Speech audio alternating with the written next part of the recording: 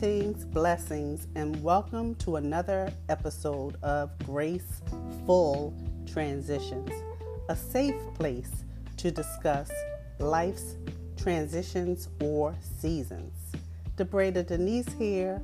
I once was lost, but now I'm found, and I am back to light someone else's path. Here's another great quote I came across recently, and I quote, "Growth is stepping over the things you used to trip on." Amen. Now, today's episode I'm going to title Sinners Saved by Grace. You know what? I cringe every time I hear someone being called or labeled as a side chick.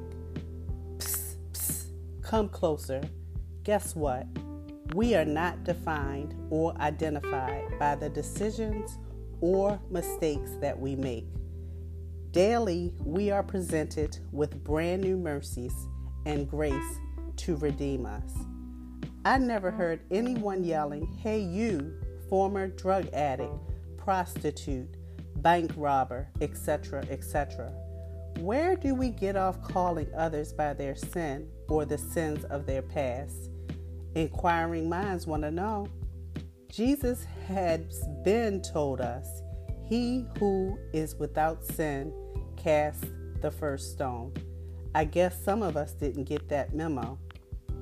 Our parents also used to tell us, if you don't have anything nice to say, then don't say anything at all. If we're not speaking a good word over one another, or lifting up a prayer of healing and deliverance from a place of love and true concern, we must learn to just hush. Listen, I get it.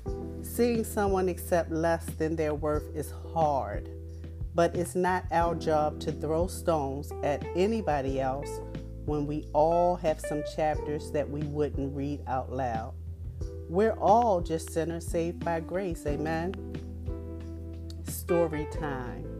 Before I accepted Christ in my life, I used to be so judgmental, but nobody knew it because I did it quietly within my own thoughts, my observations, and some examples of that look like this. Why have they been a Christian in church for 30 years plus and still doing X, Y, or Z? Why does she have an entire side life built with someone else's husband/wife? Why does she stay with someone who abuses her? Why did they say yes and marry so-and-so when the handwriting was on the wall? Why? Yes, I was something else. At that time, I knew nothing about our sin nature.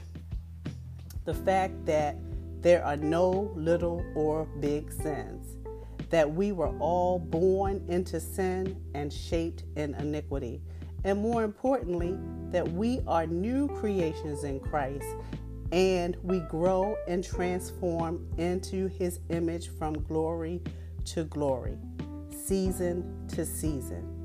And it's those middle chapters that can look a little grimy.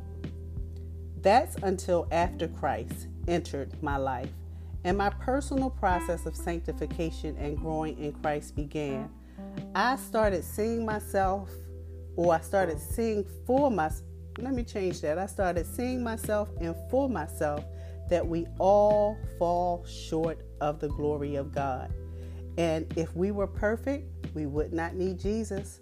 Let the church say amen. To be truthful, I believe that the reason it took so long to forgive myself for my own transgressions or grimy chapters is because of the level of judgment I had harbored in my soul from an early age. I thank God that life humbled me and dramatically changed my perspective. Anybody out there have that testimony? Now let's fast forward to the current day. Aside from my personal experience, I've watched many true life stories or shows like Dateline 2020 And you cannot convince me that a person wakes up one day and intentionally decides that they are going to forge ahead with willingly becoming the other woman, having a relationship with an emotionally unavailable or physically abusive partner, drug addict, control freak, domineering, stalking personality, axe murder, you name it.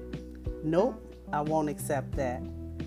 Instead of magnifying the problem, offense, character flaw, etc., I personally vow to use my voice, my experiences, to uplift, inspire, encourage, and lend a hand to pull someone else out of the pit, because I know all too well what it feels like to lay in one longer than you have to. Sometimes we land in places that we really want to get out of, but don't know how to. Strongholds like shame and guilt don't make it any easier either. Let's also not forget that our life experiences, our upbringings, our environments, they all can have a direct impact on how we perceive and do any and everything. When there's a void or lack in the areas like self-esteem, confidence, role models, identity, self-worth, perception, emotions, a lack of healthy relational equity, it truly has an impact on how we perceive and show up in the world and make decisions. The beauty of life is that we can always take that first step. We can begin making better decisions. We can seek personal development. We can commit to healing and learn to live in new and healthier ways.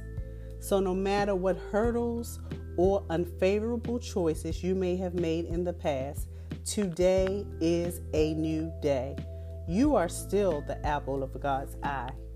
To get back to believing this and making more favorable decisions, I recommend these steps. Number 1, own your story. Acknowledge and accept where you are, and even when it's not the best place, just acknowledge where you are. Don't condemn yourself or take it on as your identity.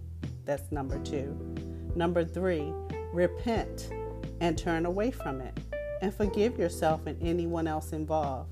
Rebuke shame and get free from guilt. And once you commit to that, that's a process. It's your process. Number 4, seek out safe spaces to process where you can freely share and make plans for your next steps through prayer, one-on-one or group therapy, or recovery groups. Number 5, say goodbye to guilt, shame, settling, bondage, and anything else that would keep you from becoming your best self. And I want to leave you with these meditation scriptures on today. John 8:1-11 is the story of the woman caught in the act of adultery. Galatians 6:1, Romans 5:8-9.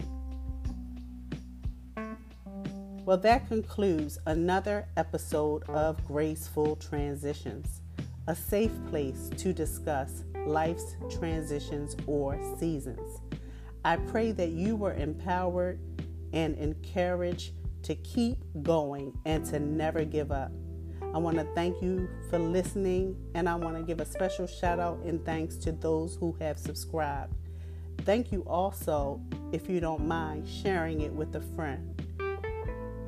For one location to find all the ways that you can connect further, you can go to www.linktree.com/Debreta Denise. And as I close, remember, you are never alone, and you are not what you did. Continue to gracefully embrace your journey. Each life transition serves a greater purpose. Grace, peace, and blessings to you and yours. I'll see you on the next episode.